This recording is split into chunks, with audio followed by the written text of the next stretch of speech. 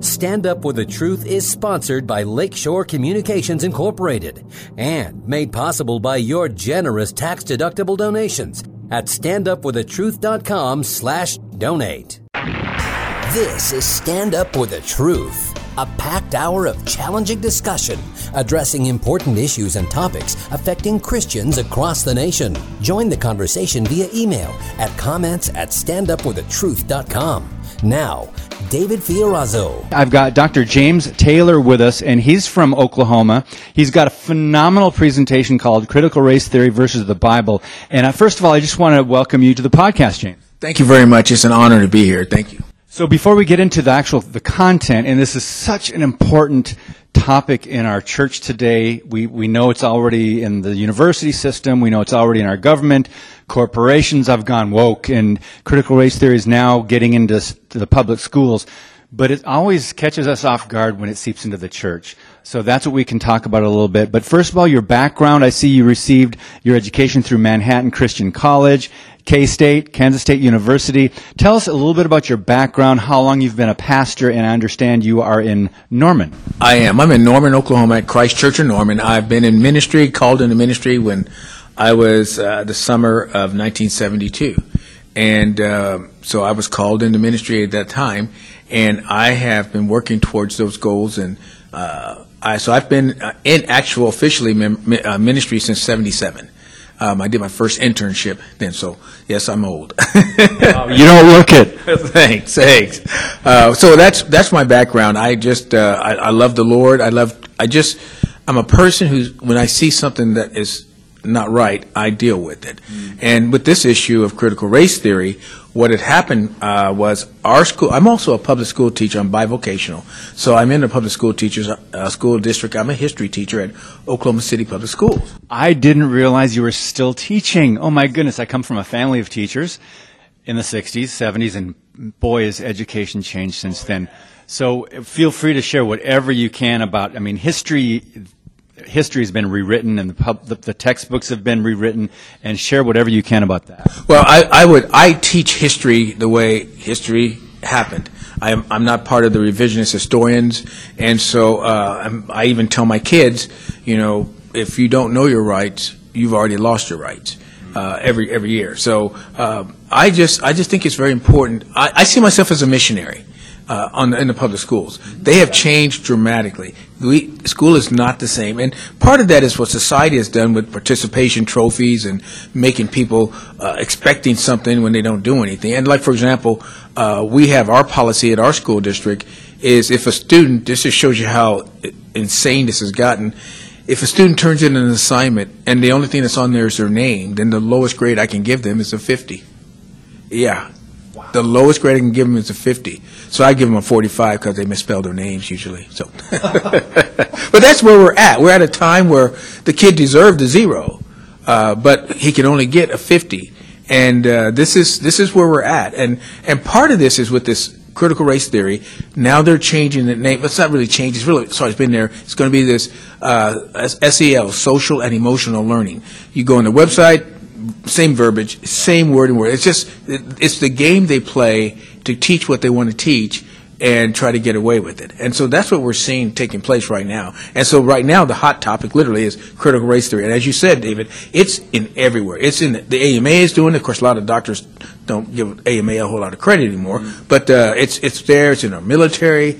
And I focus my talk mostly on education since I'm in that arena. And so we are pushing this concern and trying to get people to pay attention. And in the church, this is probably the saddest part of it all, is pastors are embracing this nonsense. My message on critical race theory versus the Bible, I preach this stuff from the Bible. And I preach it in my pulpit. That's important to the people in the pew know what's going on. And about 3 months ago, I preached this sermon on critical race theory versus the Bible. And I'm in Norman, Oklahoma, and the largest Baptist church in our town, the same day I'm preaching this, was standing up in the pulpit telling their people that they need to acknowledge their whiteness and make atonement for their whiteness. That was the same day, the very same day. So what we're seeing is the churches are getting involved. What's happening? And see, here's one of the things people don't realize. the Ford Foundation, the Carnegie Foundation, different Soros foundations are contributing to seminaries now. Yep. And the reason they're doing that is for influence. And so what's happening is these kids, these young preachers are coming out fully indoctrinated into this garbage. And so when they go to their pulpits, they're spreading this stuff. And here's the thing that they should be real concerned about is Paul says, when he wrote to the Galatians, chapter 1, verse 8 and 9, he says this, powerful words. If we or an angel of the Lord should come and speak to you a different gospel than what we have given you, let him be accursed. Now, some translations say, let him be accursed to hell. Now, Paul was so concerned about this that he repeated it in verse 9, right, saying, hey, we got to be real concerned about that. So here's the problem for the body of Christ. The second you take the gospel of Jesus Christ and mix it with CRT, Black Lives Matter, Antifa, Black Liberation Theology, you've just created false doctrine. Now, that's where you should be concerned as a pastor, because Jesus says, his word, not mine, woe, woe, woe to those who lead one of my little ones astray. For it would be better for him to have a millstone tied around his neck and tossed into the ocean. Now, a millstone weighed about 2,000 pounds. So what Jesus is saying is, you got a better chance of survival with a 2,000-pound rock tied around your neck, tossed into the middle of the Mediterranean Sea, going down, than you do in facing him when you leave one of the little ones astray. See, this is why this is concerning, because it's being, and I mentioned the Baptists, but you don't understand, it's all of them. Assemblies of Gods are doing it, Lutherans, Episcopalians, you name it, they're doing this nonsense. And they have not looked at what the Word of God says. This is what you cannot. You cannot be a follower of Jesus Christ, serious follower of Jesus Christ, and embrace critical race theory. They're incompatible. They're incompatible. Is that because it's Marxist driven, or are there some other things that play into that? Well, it's Marxist in that, but there are other things that I think what's play in it too. Marxism tells you that you have to have an oppressor and the oppressed, and that's basically what you have.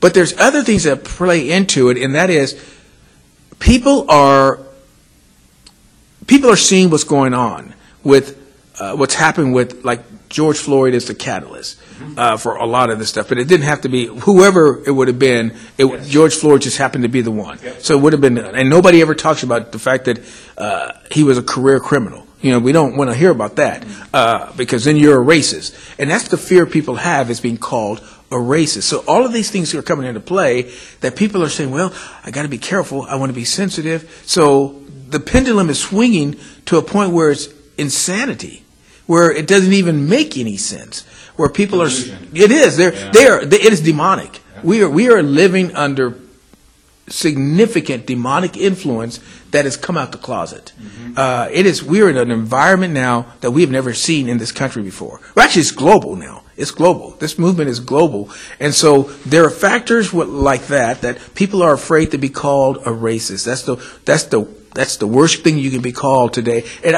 just for your listeners' sake, I'll be sharing this tomorrow, but one of the things that helped me a long time ago when it comes to being name called, obviously I'm a black man. Well, your listeners can't see that, but I'm a black man, so I've been called everything from A to Z. It's no big deal. And it used to bother me. It doesn't anymore, and here's why. I've been called the worst by God, a sinner, and I've been called the best by God, my child. So anything anybody says falls somewhere in between, so they can't hurt me by what they call me. And so if your listeners will get to a place in their personal life, with their walk with their Father in heaven, that they believe that same thing, not just believe it, but act upon it, then what they're called can't hurt them. They cannot be hurt by this. And see, that's what they have no substance. Those who teach this critical race theory, Marxist ideas, they have no substance. So that's why they resort to name calling. Yep. That's the only thing they have. And if you understand that, and they construct their argument in such a way that it's basically a mousetrap. You know, they say Black Lives Matters, and then you say what? Of course they do. Or all lives matter. You say, right, all lives matters.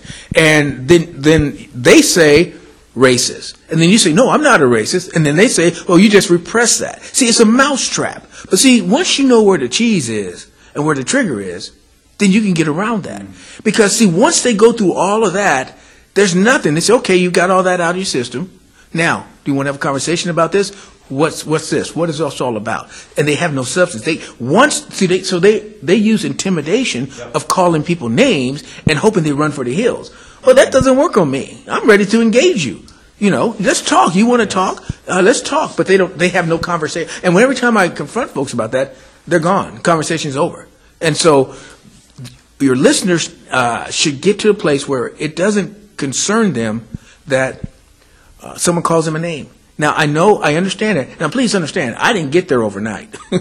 It took a while for me to realize about that with God. But once I got there, it was a divine inspiration to me that transformed how I dealt with people in public.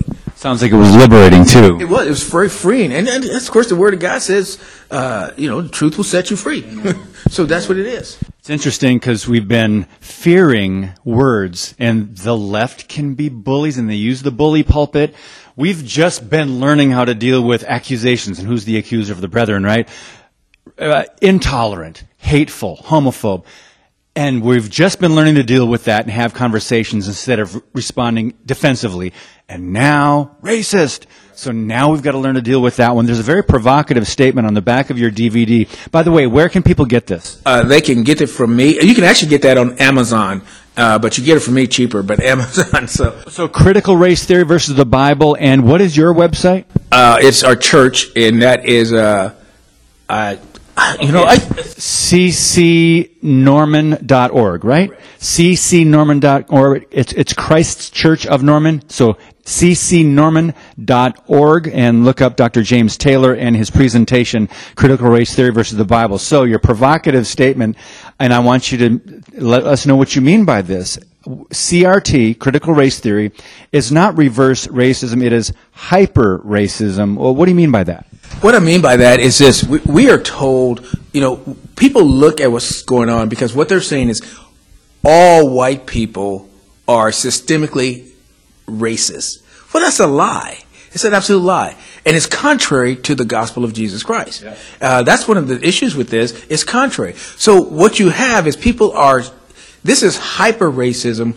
It's one thing to say, issues like blacks struggled in the past and now it's kind of trying to reverse that to whites, because if you are white, male, heterosexual, Christian, you are the oppressor. That's the worst you can be. And so because of that, you are systemically a racist. Well, that doesn't make any sense. In the civil rights movement, yes, blacks were pushing to try to get that, but the ones who were in control were whites. If whites had not helped them in the federal government, that civil rights movement would not have moved anywhere. So you saying that doesn't even make any sense, just by the color of one's skin. Plus, Acts 17 tells us that we all come from one blood. We all come from Adam. So we all can trace our history back to there. Just a slight pigmentation causes people to make judgments. We are, Martin Luther King once, and now the CRT, they don't like Martin Luther King now, but he talked about being judged not on the color of our skin, but the character and the content of their hearts. That's just been flipped now, because we are to look at a person. In my presentation, I got one section where now this just shows how insane this has come, where they got actual articles on this about you can tell a person is a racist, white person is a racist. You know how? By the way they walk. See, that's just as stupid as you can get. I don't think I've heard that one. Oh yeah, you'll get that tomorrow, and it's documented. You'll see the article. I mean, I just document everything. It's real easy. I try to make it as simple as possible. So, do we need to keep our chins down and look at the floor? Is that what they're? No, it's just the because you walk like with the gait and you'll move to the other side when you see people of color coming. It's just a stupid article. It's just insane. We've gotten to a place where this is all an action and insanity. So what I see is this is just not just racism, but this is hyper racism. This says there's no exceptions. So now we've made our institutions racist. We've made our businesses racist. Everything is racist now. Well, that makes no sense, and it's contrary to the Word of God. So how do you respond to this as a Christian? We've got pastors that are not really equipping the saints. They're not really responding to it and informing and helping their congregants and influencing their congregation to know how to respond to these things, because it's seeping into the church. And you've got influencers and very prominent people, such as a LeBron James, who says they're hunting us down on the streets, meaning black people. And he influenced a lot of people by just that one statement. And people, if they don't watch the news, they don't look at the stats, they don't read history, they don't understand. They just, wow, is that really happening? And they believe that. As a pastor, how do you respond to things like that and inform your people? Well, I use statistics to do that and just say that just simply isn't true. The information is out there. This morning in the conference, Pastor Blair showed some of the same things that I talk about. And so you can see that that is not true. They're not gunning people down. Police are friends. I have lots of wonderful police officer friends, and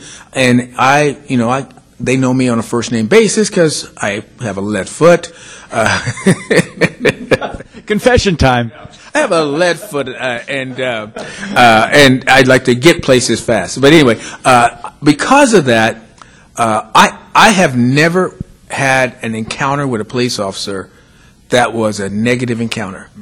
There is one thing to be pulled over, and as soon as the officer comes up and you start saying, "Oh, you just arrested me because I'm black." Well, no, I'm arresting you because you're speeding. So there's a big difference in how you approach them. For me, I don't know how to say this, so it doesn't sound right, but it sounds okay. For me, I rarely get a ticket.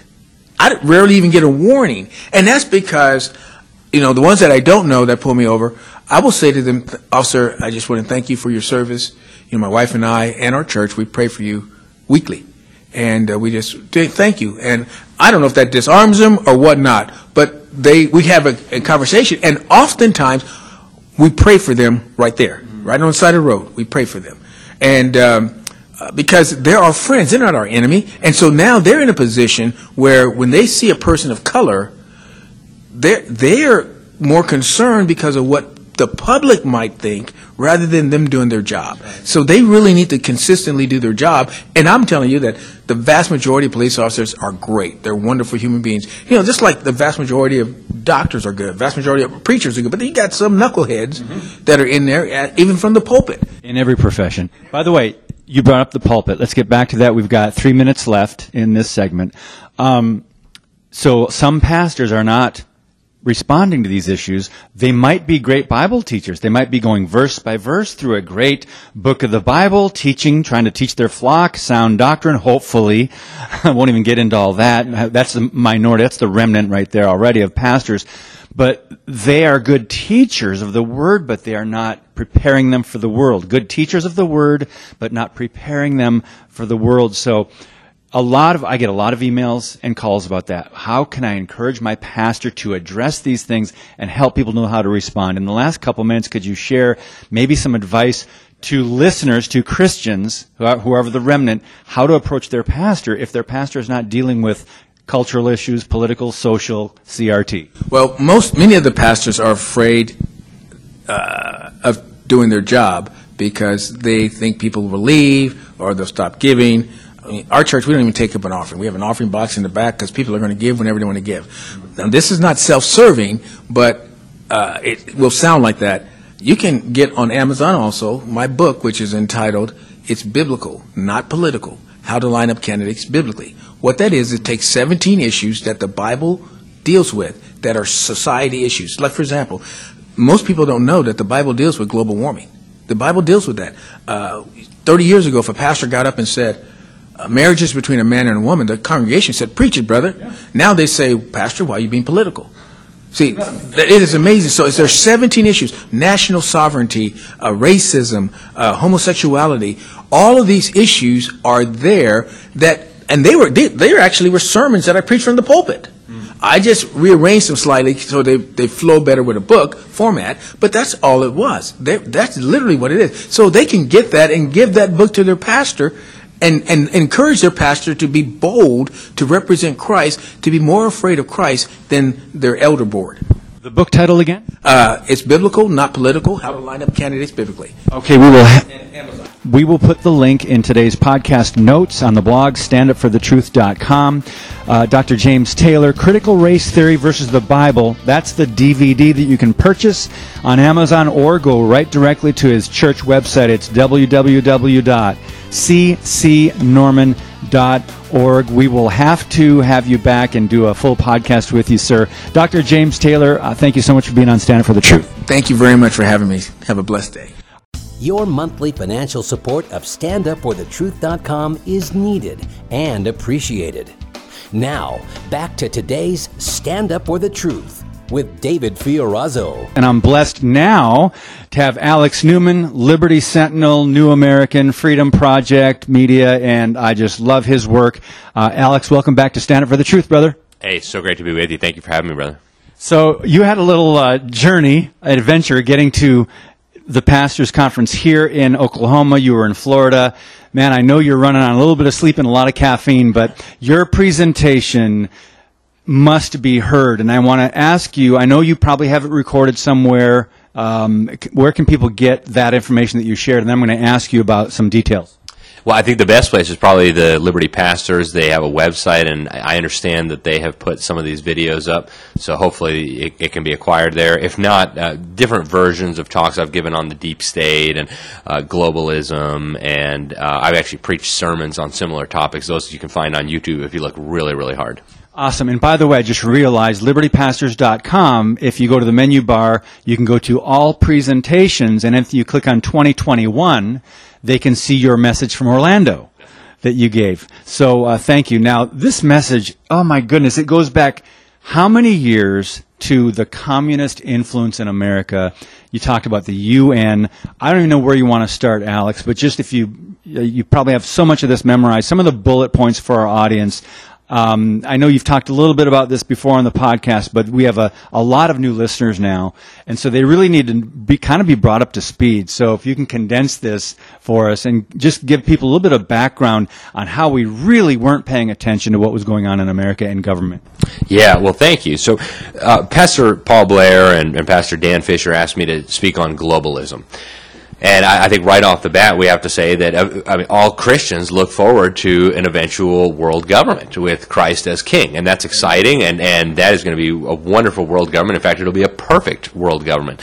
But in the meantime, Satan has a cheap imitation. And we see his minions, some of them consciously, I think some of them not so consciously, advocating for this one world system. And they're doing it openly. If you listen, they don't tell you about it on the news, they won't talk about it in your newspaper, but I showed a ton of clips in my talk proving that they are open about this. They're going on television sometimes. When they're having their own little conferences, they brag about this.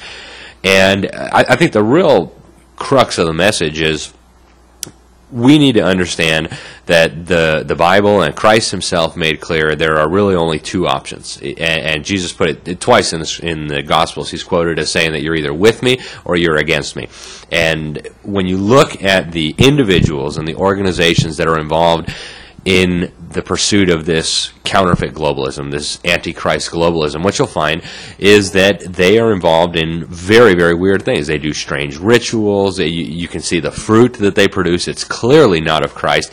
And so that only leaves one option. Right? They are against Christ. And when you understand that, and when you understand that the Bible describes a reality where it's a fact that there is a spiritual battle going on, that there are powers and there are principalities, when you understand all that, you start to recognize that this diabolical effort to build a one-world government is anti-Christian to the core, and I think Christians have an obligation to, at the very least, have no fellowship with it, to expose it, to reprove it, and to understand what God's Word says about it. So that's really, I think, the crux of the message. And then there's the fact that they're using our children to advance this. That for me, is the most horrifying part. As a father, I can't even begin to accept the idea that my children would be weaponized against God, against the church, against our family. And if you listen to what they're saying, they're very open about the fact that they're using the public schools to turn our children into good little global citizens who will advance this. So that's the crux of the message right there. Okay, maybe we'll get back to this at the end. We've only got one segment here, but publicschoolexit.com, you're involved with that. You're also on the board of the saltandlightcouncil.org. You know what? Let's just do that now. We're just free-flowing here. Tell us a little bit about those, because that's very important for Christian families. Yeah, so the Public School Exit, I'm the executive director there. Our goal is and has been from the start to liberate as many children as possible from the government's indoctrination centers. And I think for Christians, this is really an issue of Scripture. I know a lot of Christians don't see it that way. They think, oh, that's somewhere where the Lord has given us liberty. And I really don't think that's what comes through the text. When I read the Bible, to me, it's very clear that parents should be in charge of educating and discipling their children. So I think we really made a tremendous mistake over 150 years ago, starting in Massachusetts, when we allowed the government to take over the education system. They usurped the role, the divinely ordained role of parents. And that's what we need to understand as Christians. And so it's not an option, I think, to send our children to public school. We as Christians, we have some options. I think homeschooling is the gold standard for those who can. For those who can't or don't want to for whatever reason, it has to be a Christian education. When you read the Scripture, parents, you're going to be accountable to this. I mean, God explains very clearly what an education looks like. He explains very clearly what He expects of you as a parent when it comes to raising your children. And so our goal at Public School Exit is to get as many children out as possible, and we do that by trying to reach parents and by trying to reach pastors. We hope that churches will just preach the whole counsel of God. Just say, what does God say about education? Does He say that Caesar ought to be training our children that there are numerous genders and that the state is kind of God and that parents are old-fashioned and silly and that we came from slime over billions of years and there is no God? I mean, it's simply ludicrous. There's no possible way to read Scripture and get that out of it. So we hope that that people will just look at what the Bible says. It is a Christian ministry. And Salt and Light Council is a wonderful organization. Actually, Public School Exit got started through the efforts of Salt and Light Council. Okay. So what they do is they set up Salt and Light Councils within churches, and the goal is to try to get the congregation to understand responsible Christian biblical citizenship. And that means resisting evil, exposing evil. It means being politically active and doing the things that God has called us to do while He's got us here on this earth. Ephesians 5:11, do not participate in the unfruitful deeds of darkness, but instead even expose them. I'm talking with Alex Newman, and let's go back now. You said something that I really hadn't thought of as an argument for sending your kids to Christian schools. Liberty? Is that what you said? They said, well, we have that. I guess all things are, all things are permissible, not all things are beneficial. Do they use that? Explain that argument, because I'm not sure if I'm familiar with that. Well, we hear a lot of Christians, including pastors and ministers, say that God has given parents the liberty to choose what kind of education they want for their children. So you can choose to send them to public school, you could choose to send them to a Christian school, or you can choose to homeschool them. And I don't believe that to be the case. I don't believe that you can read Scripture and be faithful to the text and say, oh, God's fine with me sending my children to a public school. And again, it goes back to what we discussed at the very beginning. Jesus says twice in the Gospels, you're either with me or you're against me. And there's no person on this planet who can honestly, with a straight face, say that the public schools are for Christ. That leaves only one option. So parents, if you're not comfortable with the enemy discipling your children, you've got to pull them out. And now it's become more obvious. Now we see them teaching them that homosexuality is good and wholesome. We see them teaching that they might have been born in the wrong body. We see them openly teaching them critical race theory and Marxist indoctrination. So now it's become very obvious. But even 40 years ago, what chapter and what verse would lead you to believe that it's okay to send your children to Caesar to be discipled and raised? I mean, go back to Deuteronomy. God says you should be teaching your children when you wake up, when you lie down, when you're eating, when you're walking by the way. There's no time to send them to Caesar, period. Unless you're in the bathroom or... No, I'm kidding. That doesn't specifically mention that, but that covers everything. The idea is at all times, teach them, raise them up in the instruction of the Lord. It's interesting that a lot of parents resist because of the tax money issue. We are all being taxed, and parents, Christian parents, we're already paying, they say, for public education. We hear that argument a lot. I'm just letting you respond to that because you're the expert. I'm just one that says, wow, that's what they're teaching and putting into these kids, developing a completely different Antichrist worldview. Is that worth the money you would spend to either do it yourself or homeschool or private school? Yeah, and what I would say is, it's bad enough that they're stealing your money. Now you're going to let them steal your children? I mean, come on. I agree. It drives me absolutely bonkers, Pastor, to know that I spend more money to brainwash other people's children in these indoctrination centers than I spend to give my own children, my own 5 children, a world-class homeschool education. It drives me nuts. But that's the situation. God said we should pay our taxes, so I'm going to pay my taxes, and I'm not happy about it, and I think we should work in the legislature. In fact, I think we need a national campaign now to defund public school. Get out of here with this ridiculous stuff, defund the police, right? The police protect our life, our liberty, and our property. That is of God. When it comes to public schools, that is clearly not of God. So I am fully in favor of first reducing and eventually eliminating the taxation that goes to supporting public schools. But I don't think that's a fair argument for sending our children there. And one other one that we get that I think is important to knock out is, well, salt and light. And I'm all about salt and light. Evangelizing, being like a mission field? Right, yeah. And who's going to be salt and light in the public schools if we don't send our kids? And I think you're fundamentally misunderstanding this here. And I give an example. All right, would you give your 6-year-old or your 7-year-old an M16 and drop them off in Afghanistan or in Iraq? Of course not, right? It's absolutely positively insane. They're not trained. They're not warriors. How can you possibly even consider that? It's absolutely ludicrous. And yet that's what we're doing. We're sending our children to be discipled in the enemy's camp under the guise of our children being salt and light. And what's happening is our children are not being salt and light. Our children are not evangelizing. They are being evangelized. And they are and the numbers bear this out. I mean, the Nehemiah Institute, I serve on the advisory board there. They've been studying the worldview of churches and Christian schools and Christian parents and Christian children going back decades. And what they have found is that the overwhelming super majority of Christian children from good Christian homes with 2 Christian parents who send their children to government school, those children will be lost to the world. They will leave the faith. They will leave the church. We're talking 80, 90%. So parents, if you're willing to play Russian roulette with your children under the guise of having them be salt and light, I think that's a very dangerous decision. And I want to be clear. If Christians want to go be teachers in a public school, God bless you. It's a mission field. It's a dark place. We'll keep you in our prayers. And if that's where God has called you, then praise God, you better get over there. And that's a good thing. But children are not in a safe environment there. In fact, they're being taught doctrines of demons. It's that simple. So let's come full circle now back to what we started off talking about. Your talk here at the Liberty Pastors Conference in Oklahoma. You were talking and making all these connections to the UN and how you were quoting people and then asking what kind of worldview is that? Is he for Christ or is he against Christ? And you came to the subject of education and you said the World Economic Forum, or either that or the UN, maybe both, are wanting to infiltrate education worldwide. Connect some of those dots for us. Yeah, it's already happened. The United Nations set up UNESCO, the UN education agency, after World War II.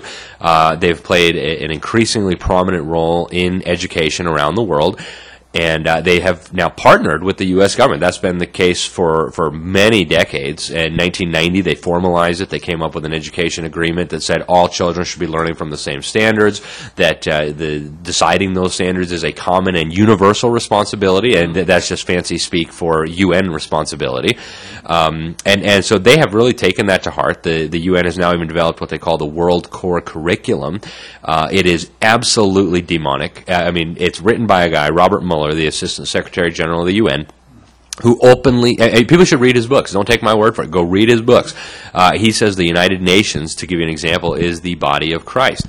He admitted in the teacher's manual, in the foreword to the teacher's manual, that his World Core Curriculum is actually based on the teachings of Alice Bailey and this Tibetan teacher, Jewel Kuhl. Well, Alice Bailey was the founder of the Lucifer Publishing Company.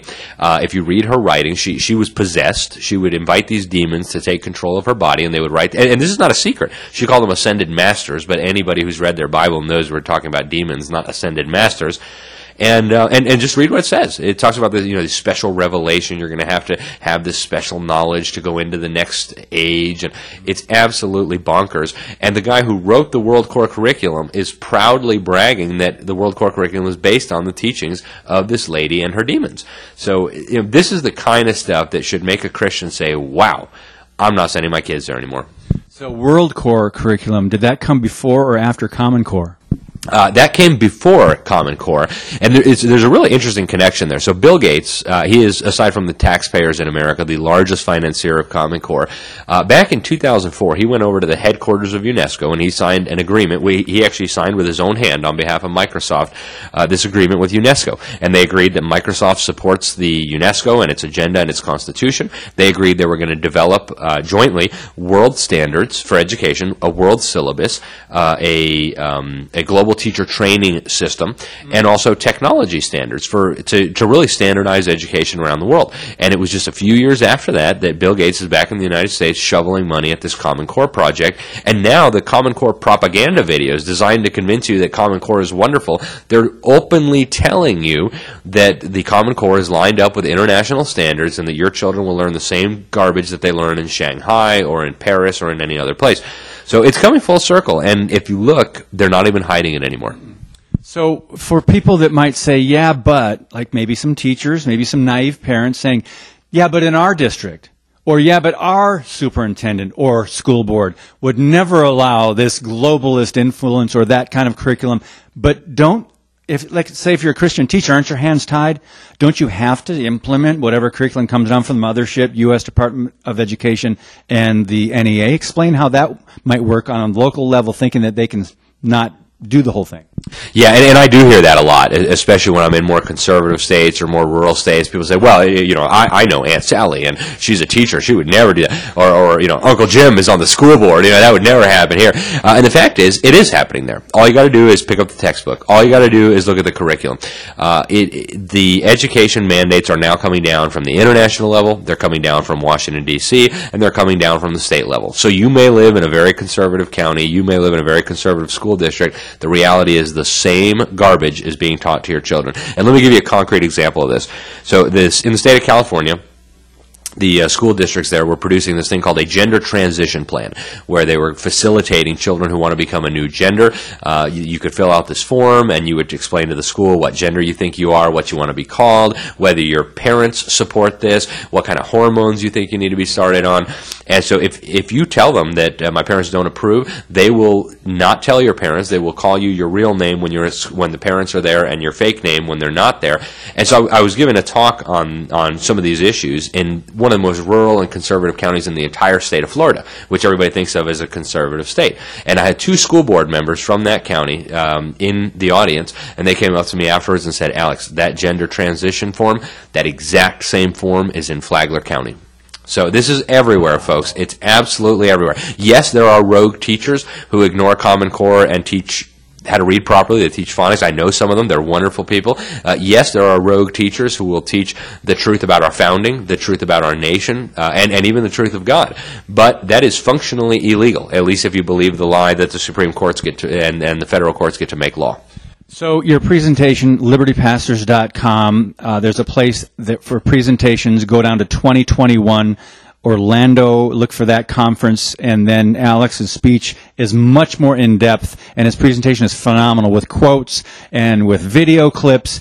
So the UN and globalists are infiltrating American education. They have for about how long? The UN's been involved since at least the 1950s. Okay. So then how is it that we don't hear anything about that, and we think that it's still maybe national, but even that's a problem? Yeah, I think one of the biggest problems is that we don't have any reliable media. And I think at this point that has become clear to most Americans. Yeah. If it wasn't clear to most Americans, you can't explain Donald Trump winning in 2016. Every single establishment media outlet, every one of the networks, the coverage was, I think, 92% negative. Out of the top 100 newspapers in America, only 2 endorsed Trump. That gives you a sense of how biased the fake media was, and yet Donald Trump still defeated Hillary Clinton, even with all the vote fraud, in a landslide in the Electoral College. It shows me that the American people have woken up. But the problem is they don't know what they don't know. So they know not to trust the media. They know the media is lying. But if they have no other source of information, how are they going to discover these things? But the primary source documents are there. Anybody can find them. They don't know what they don't know. So Epoch Times, We've got a resource list at standupforthetruth.com, upper left-hand side. Resources, just one word, and we have 200 in alphabetical order, and I think 4 of them have you involved somehow. But Alex, thank you. We'll follow up maybe in another month or two and get you back on for a full podcast. But I appreciate you taking the time here on lack of sleep and high caffeine level. Just thank you for your time here on Stand Up for the Truth, brother. Hey, thank you, brother. I really appreciate it. Thanks to the listeners, and God bless you all. All right, we'll be right back.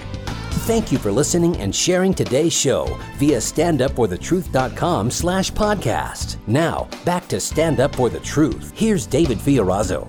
Well, in my book that I wrote about the Black Robe Regiment, and if you don't mind me giving a shameless plug, folks can go to my website, danfisherbrr.com, and pick up the book.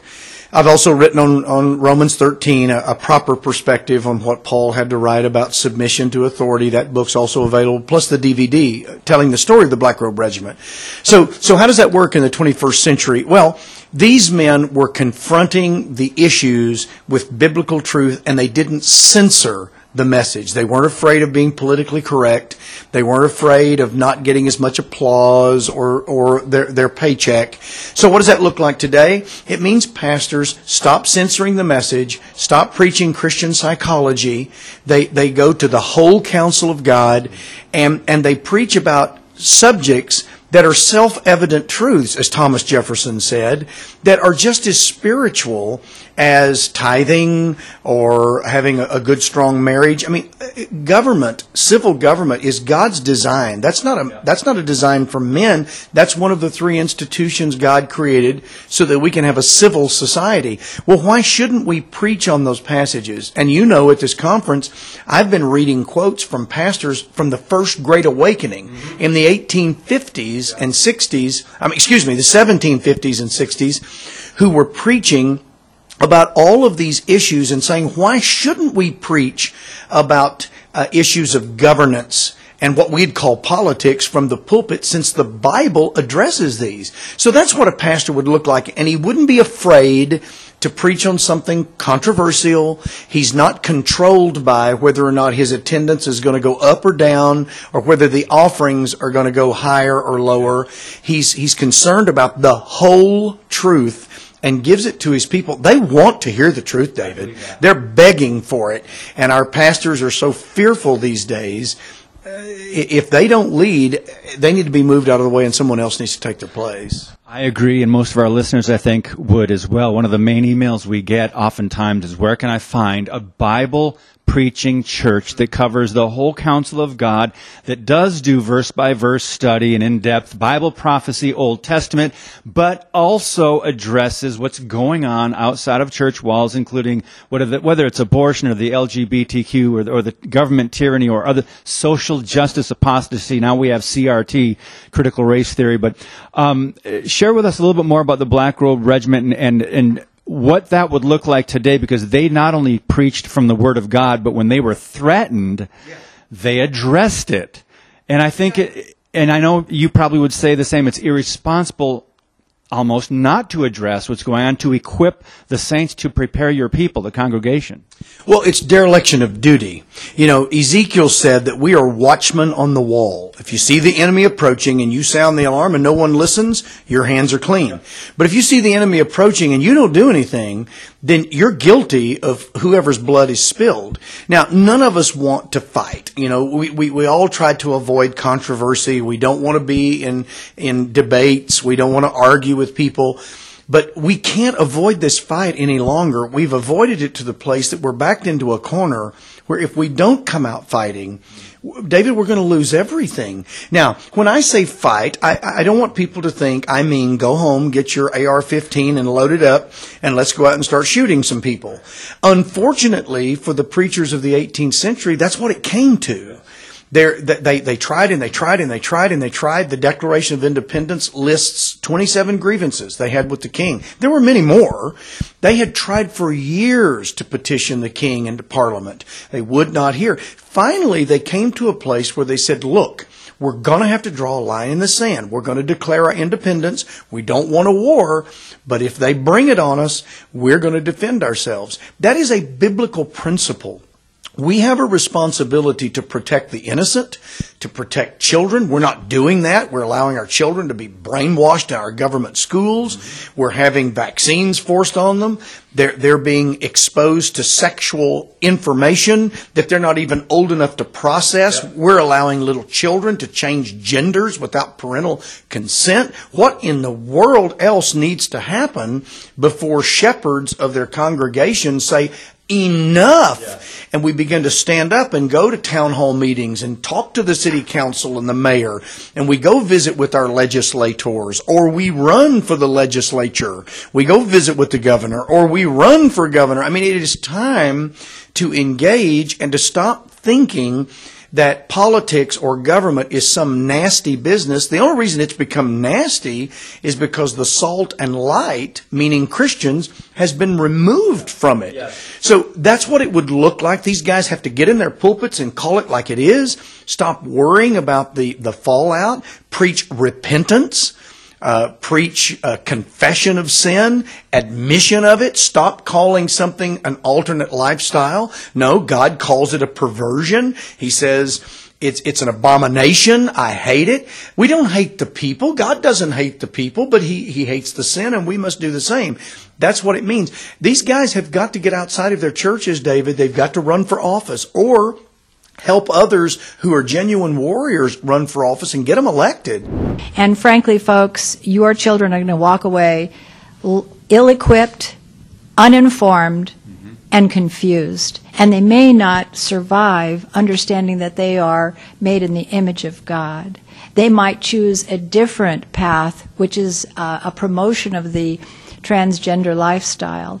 And I am extremely grieved over how they have been so successful in the public school. And to top it all off, the unions have become the mafia, in my opinion. So they are forcing on the public schools their new agenda, including, a while back it was the Common Core. Then after Common Core, and they still got Common Core in all the schools. Yeah, they just changed the name. Right. It's still there. We fought like crazy to get that out, but they still have it. And then after that, it was the privacy bills, the bathroom bills. Well, did we win that battle? No. And now we have critical race theory, which is literally teaching that all the little white boys and girls in school are Marxists and racists. And this is so untrue, and oppressors of the black community, and race is now the priority, and we're teaching intersectionality, that the more victimhoods that you have, if you're if you're black and you're poor and you're a lesbian or whatever, all of a sudden you're elevated higher than someone who has skills and talent and has earned their position and their rights to have maybe a scholarship or to go forward in life. So we're destroying the American dream. We're destroying God, and we're destroying America's freedoms. And when you destroy all of those things, then you are literally a slave. And that's where we're going in the public school system. So Public School Exit is an amazing program. E. Ray Moore is the chairman of our board. He's the father of the homeschool movement. Alex Newman is executive director. I'm the CEO. We have an incredible advisory board, including people like Max Lyons from Foundation for Christian Education, which is promoting the principal approach. We have Freedom Project Academy with Duke Pesta, Sam Sorbo, who's married to Kevin Sorbo. We're all homeschool moms. We're very familiar with this. Let me say this to all of you out there: there is no excuse to be turning your kids over to public schools anymore if you want to see America survive. Here's another thing. I hear parents and moms say, I can't afford it. I have to work. I don't even know what I'm doing. Well, I had all those problems myself. And I still did it because I know that the education of my children is more important. And I love my kids. God gave me this one set of children, and I must do my utmost for His highest. And so I chose to homeschool. So parents, if you go to Public School Exit, what you will see on that website are a ton of resources available that any parent or church can engage in right now. And I think that the churches out there are stepping up to the plate. I've met several of them at this event here. And all over the country, we're building chapters where churches are saying, I want to engage. I'll either start a homeschool, I'll start a co-op, I will start a one-room schoolhouse, I'll become a Christian school. You just show me how to do it. Literally for no cost, a church can be engaged. So it's exciting. It's very, very exciting. I loved your passion. I love what you shared. And you've got kind of a tough message because most of the Christians, especially in our audience, almost everybody is pro-life. But we've learned how important it is to define the terms. So what I want you to walk us through a little bit about what you just shared, because I believe it's very impactful, and we have to kind of redirect our efforts in this, trying to make a dent in this. It's not just about legislation, it is abolishing abortion. So please, first of all, tell me a little bit about your background, and then how you got involved with abortion-free states. Sure. So, Daniel Navejas, I grew up in western Oklahoma. I've been in the ministry since I was 14 years old. Had the opportunity to travel 21 different nations around the world. About 10 years ago, God began putting in my heart, we have to be involved outside of the four walls of the church. In 2018, I got an invitation from Dan Fisher, who ran for governor, to help in his campaign, and I gave him a really religious response. And I said, Dan, I don't do government and politics. I'm a preacher. I'll pray for you, and let me know how I can help. I'll find someone that's involved in that. And immediately repentance came. You know, I was like, what am I saying? What am I doing? I keep saying that we're supposed to be outside the four walls of the church, and here's an opportunity. And so we got involved. We got involved with the campaign. At that time, Dan was running as governor. But one of the things that he was talking about was being an abolitionist in regards to pro-life. Well, at the time, I was pro-life, and I considered myself pro-life. And so I thought it was a different term. This is a catchy key phrase, means the same exact thing. Sure, I'm an abolitionist, whatever. Until I heard Dan say something, and what he said was, I repent for writing, co-authoring, and voting for pro-life legislation. That caught me off guard because as a pastor, I understood what repentance was, and I knew, like, what do you mean you're repenting from being pro-life? You're repenting from pro-life legislation, authoring it, co-authoring it, voting for it. And he said, here's the fact of the matter. Every pro-life law that's ever been written simply determines when, where, and how a baby may be legally murdered. And it blew my mind. And as he began to break this down, and over the next several months, I began seeing these political games that are being played, repentance came to me as well. And so we started out traveling throughout the state of Oklahoma, talking to churches, ministers, intercessor groups across the state of Oklahoma and telling them what we were seeing and hearing. And gave birth to the first ministry we started was Ecclesia Oklahoma. So we developed a coalition of 10,000 followers of Christ across the state of Oklahoma. And then we recently just rebranded to AFS, Abortion Free States, because in everything that we're doing, we're focused on, government and politics and school boards and people running for office and very conservative values. But we felt like the issue of abortion needed its own standalone silo.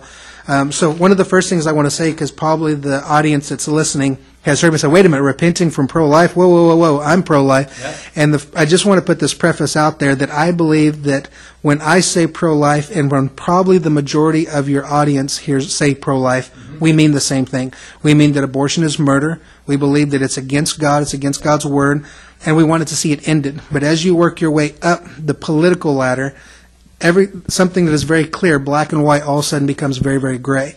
And something will say, yeah, well, let's end it today. All of a sudden, because, we can't really do that. And so we then began playing these political games, and it kind of goes like this. One of the questions I ask people is, do you think that the pharmaceutical industry has any desire to come up with a cure for cancer? Wow. They don't. And so that the realize that it is an industry that makes a lot of money hand over fist. I was in the Capitol a couple years ago. There was a group there from the Archdiocese of Oklahoma, 2 young guys, and they thought I was there for Rose Day, and they said, are you here to support the Rose Day bills? I said, well, I'm actually here to support SB 13, which is the Abolition of Abortion Act in Oklahoma. And they were very opposed to it. And I said, well, can you help me understand why you're opposed to this bill? And at the time, I was still learning. I was still growing. And one of the young guys that was there, he was, when you're young and dumb, you don't know all the things to avoid. And he literally said out of his mouth, he said, dude, the day that we abolish abortion is the day that our paychecks are abolished. What an honest admission. And the older guy looks at him like, you're not supposed to say that. And so again, what we see is we have these pro-life lobbyists that are claiming to want to end abortion, but they have no desire to do it. If you go to our website, afs.life, you'll see there's a video there, 2 videos from Tony Lowinger. He is the vice chairman for National Right to Life, and he is the chairman of Oklahomans for Life. And in these 2 videos, number one, you'll hear him say in one video, is that we don't want to use the Word of God. We don't want to use the Bible. We don't want to use any kind of Christian language, but what we want to focus on is science and biology and medicine. We want to leave God completely out of this. And so how are you going to get a biblical response using everything except the Bible? See, what we've done for the last 48 years is we've tried everything under the sun. Let's try this and let's try that. So every year we come back with a new law that has a new name, but every single law. So in Oklahoma we have 278 pro-life laws, but all of them have 3 components, which I call the 3 kissing cousins: rape, incest, and the health of the mother. The health can be a headache, it can be a high blood pressure, it can be I'm feeling suicidal. So as long as they fall into those 3 categories, abortion on demand. All 278 pro-life bills, bit of legislation, provides for these exemptions. So again, every year, new bill. This is the bill that's going to end abortion. It just has new packaging on it. It's got a different name on it, but every single one of them have this same facade that's going on over and over and over again. Stand Up for the Truth, a ministry of Lakeshore Communications Incorporated. Keep the discussion going on social media. Stand Up WI on Facebook and Twitter. Now, we wrap up today's Stand Up for the Truth. All right, tomorrow we are so blessed to have back with us author and conference speaker and educator Israel Wayne with FamilyRenewal.org. A great podcast you're not going to want to miss. Thanks again for listening and for your support. God bless you, and as always, keep speaking the truth about things that matter.